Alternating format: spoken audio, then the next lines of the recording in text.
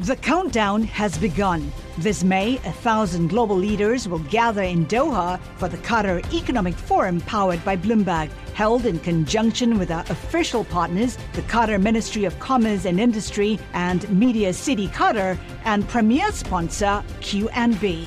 Join heads of state, influential ministers, and leading CEOs to make new connections and gain unique insights. Learn more at QatarEconomicForum.com.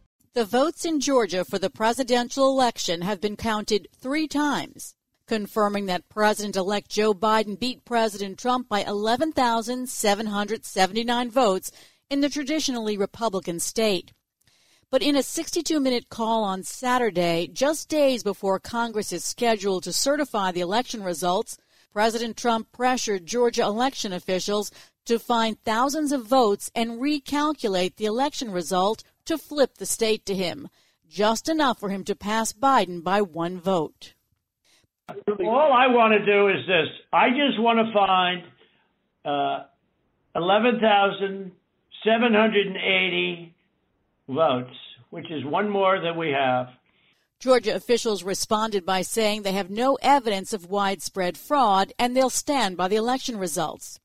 Joining me is elections law expert Richard Brofald, a professor at Columbia Law School.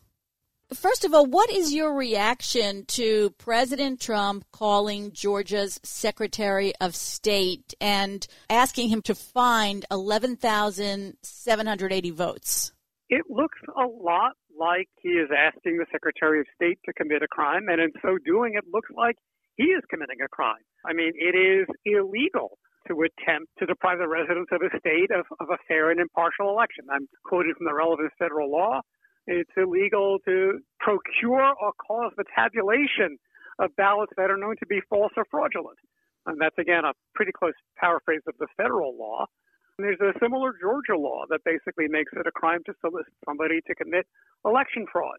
Given all of the audits and re-audits and recounts that Georgia has been through, as well as all the litigation, it's been resolved and resolved and resolved again. So to say, can't you find 11,000 votes for me, sounds an awful lot like asking somebody to commit fraud, and that itself is a crime.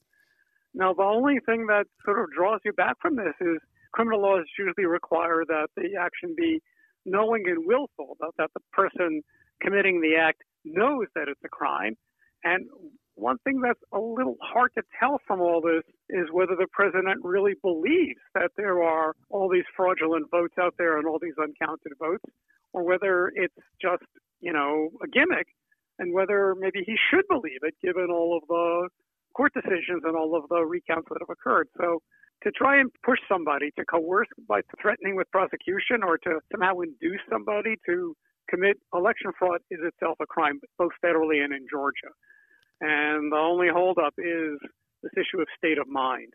You'd have to be able to prove that this was done knowing that this would be committing fraud. There's also the rambling nature of the call, with President Trump jumping back and forth between issues, and there's no explicit threat. Now, I mean, in some ways, it's a little bit like from what we know about the Ukraine call, except this one's on tape. He doesn't outright demand something. It's kind of, he's asking and then he's giving evidence. But, I haven't listened to very many tapes of mob bosses, but people tell me that that's what it sounds like.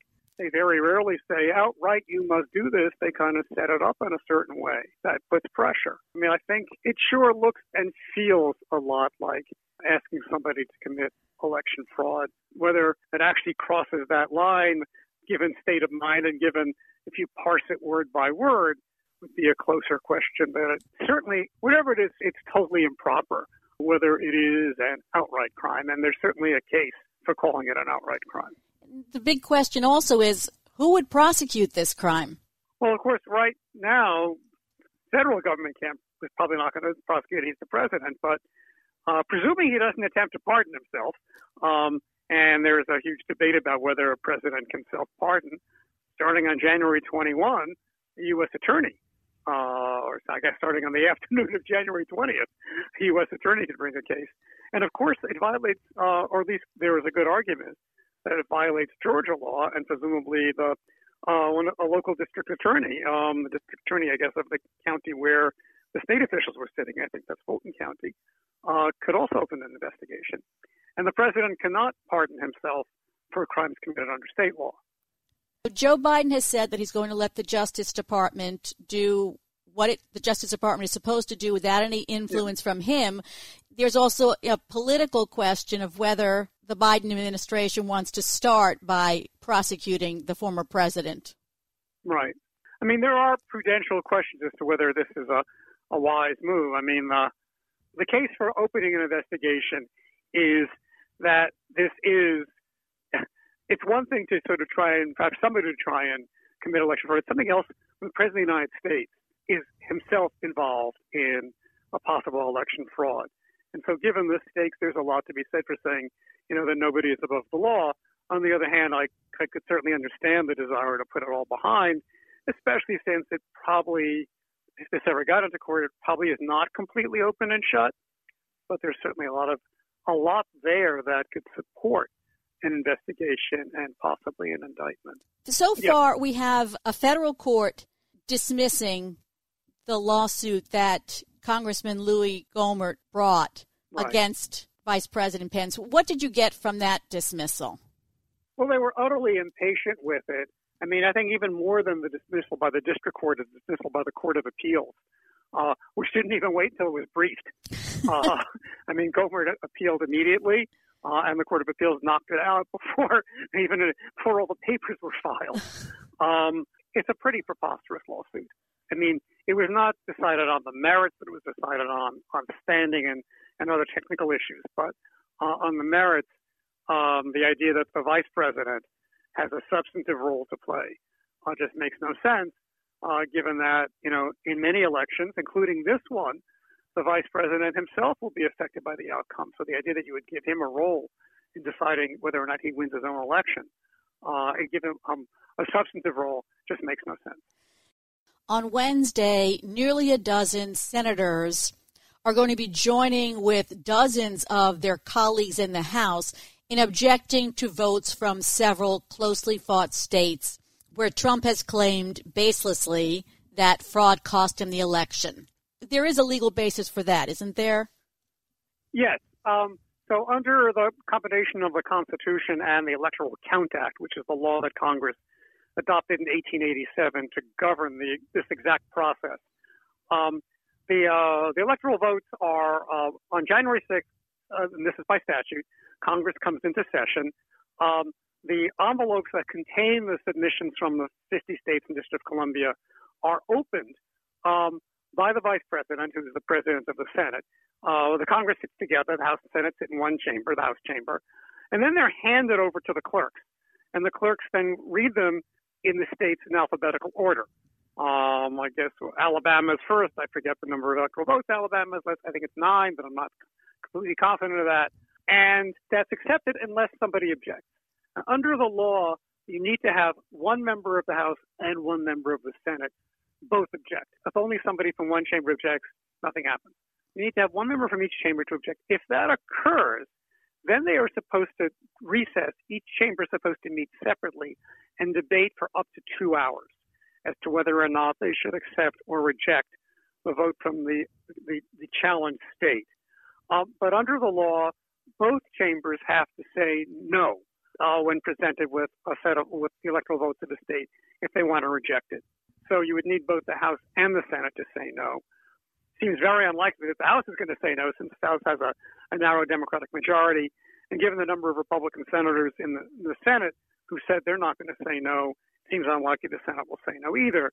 But the process will take time, because not only is there 2 hours of debate, but they actually would need to vote.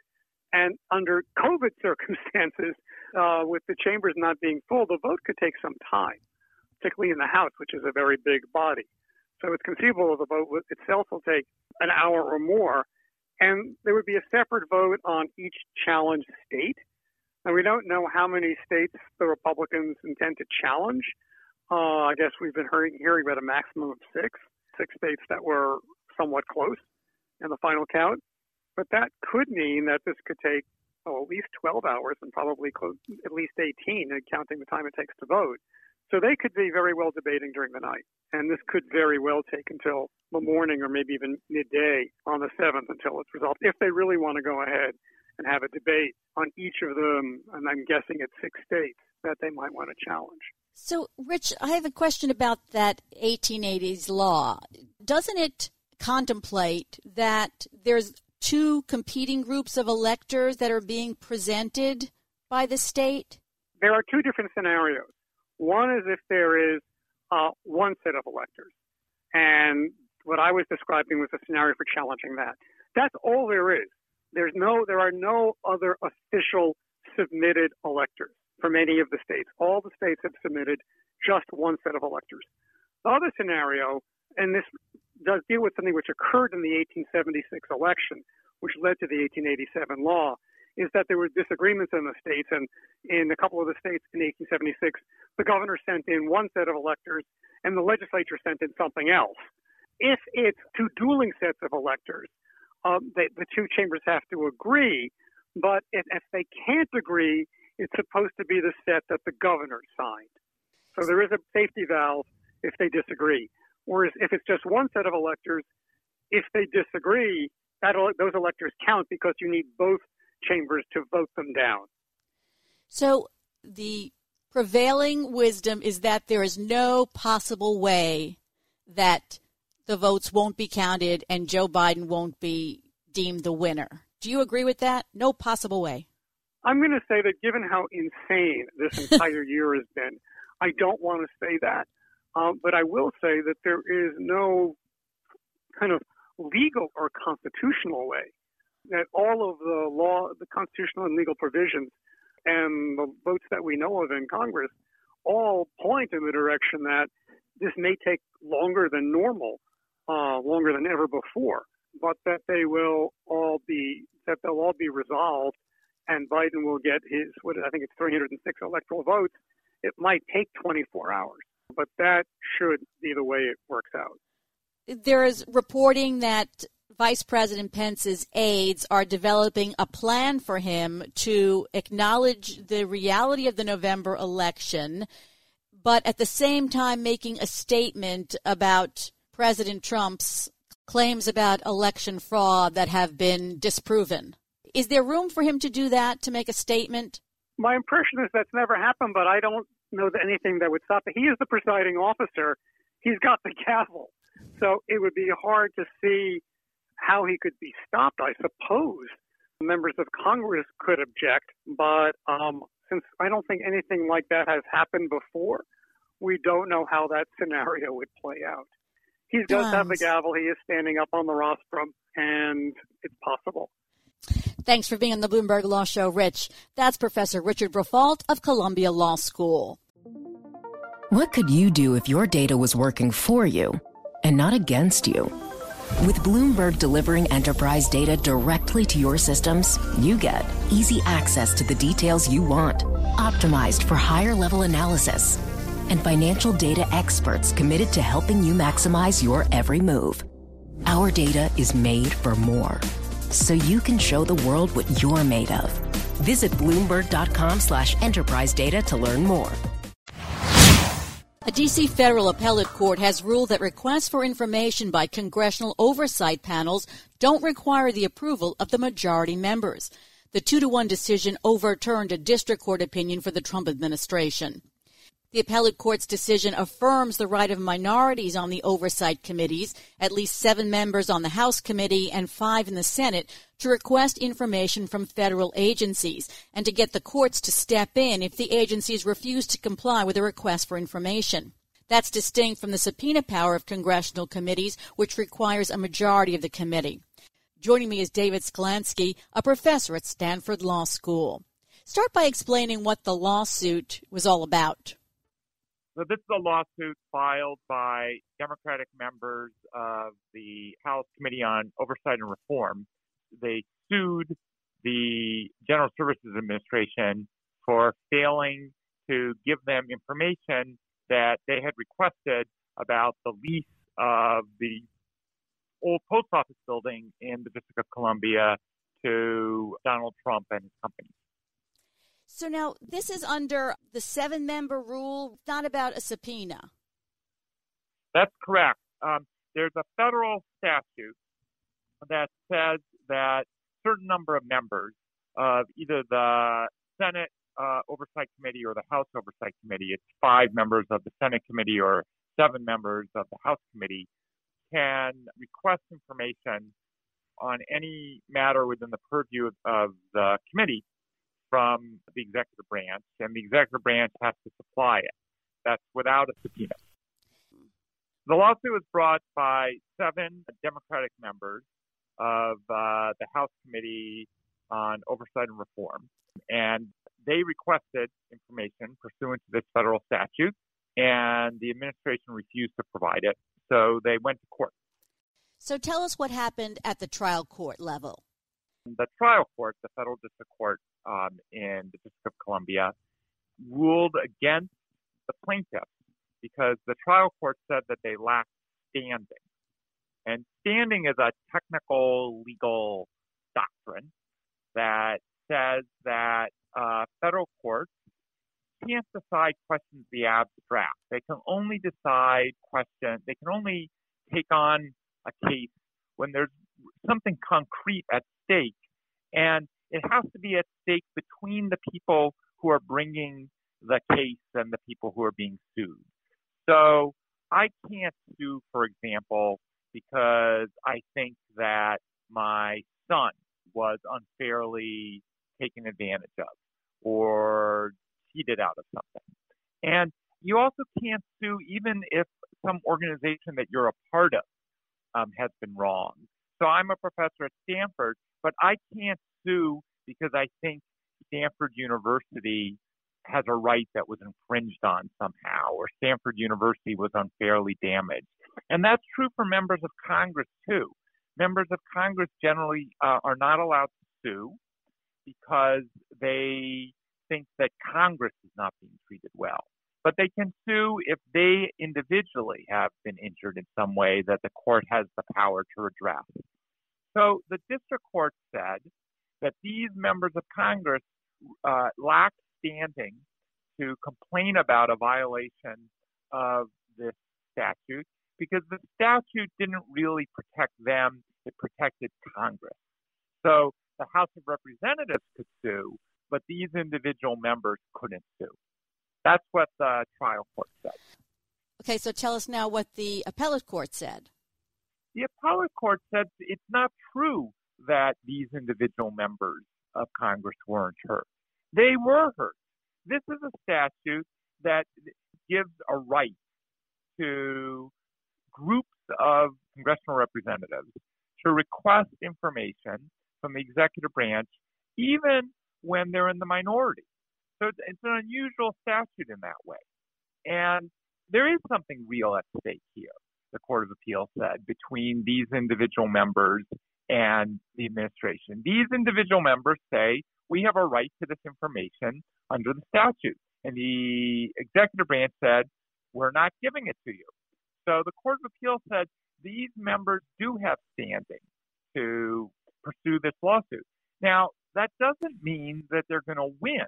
It doesn't mean that they have a right to the information.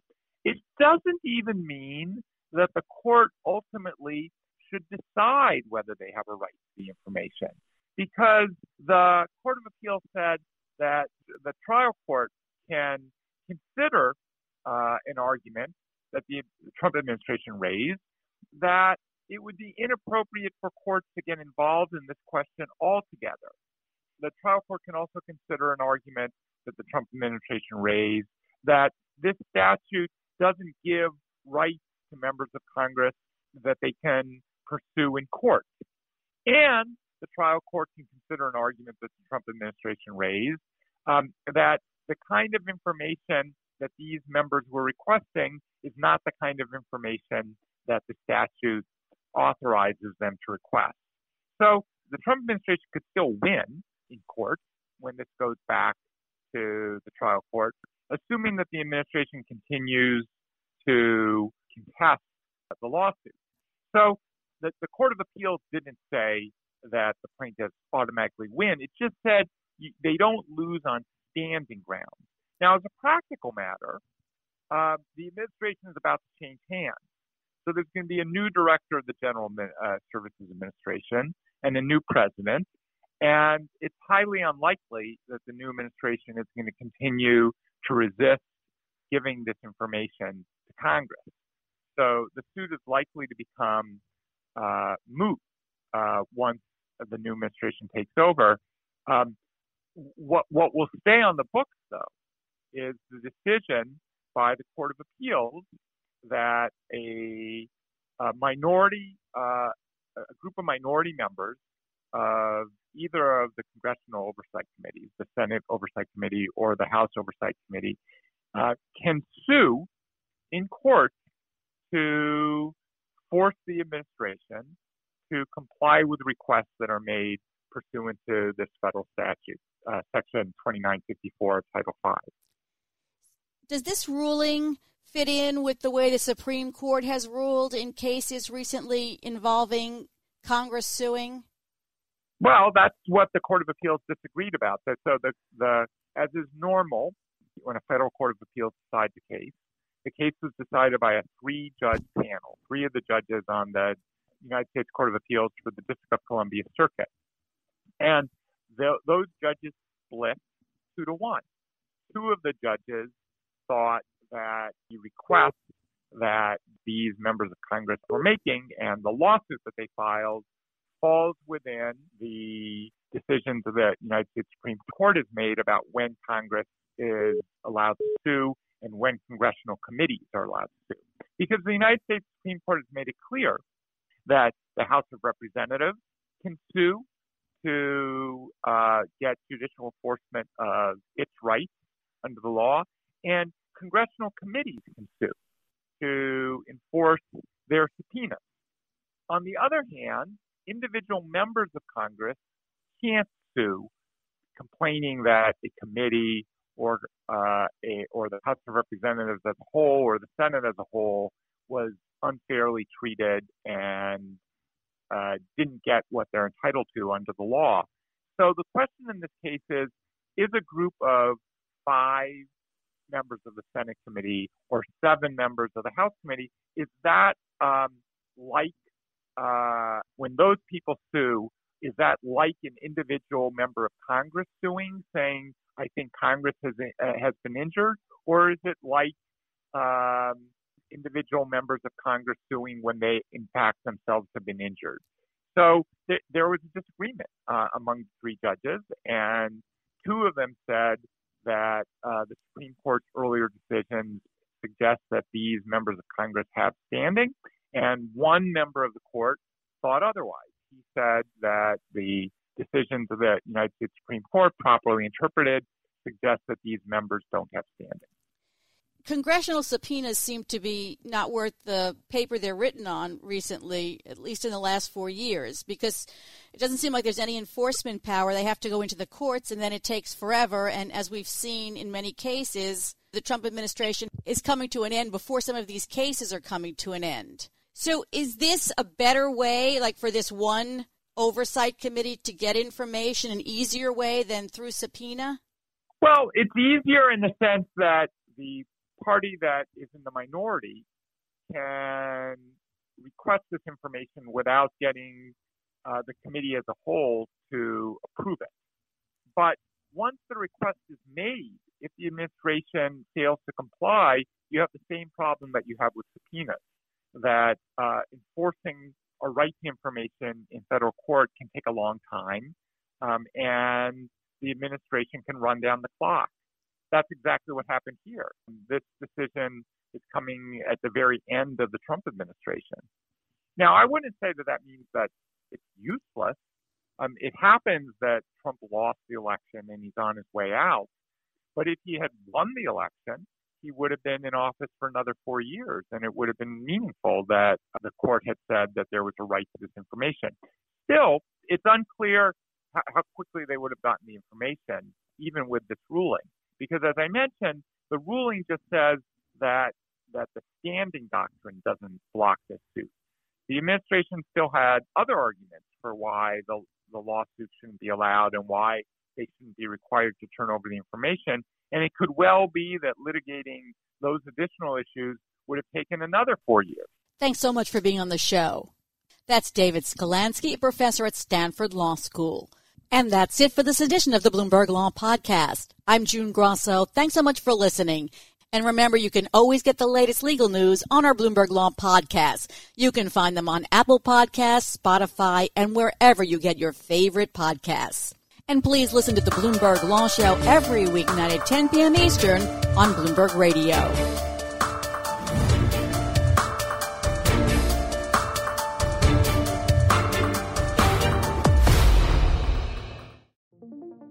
What could you do if your data was working for you and not against you?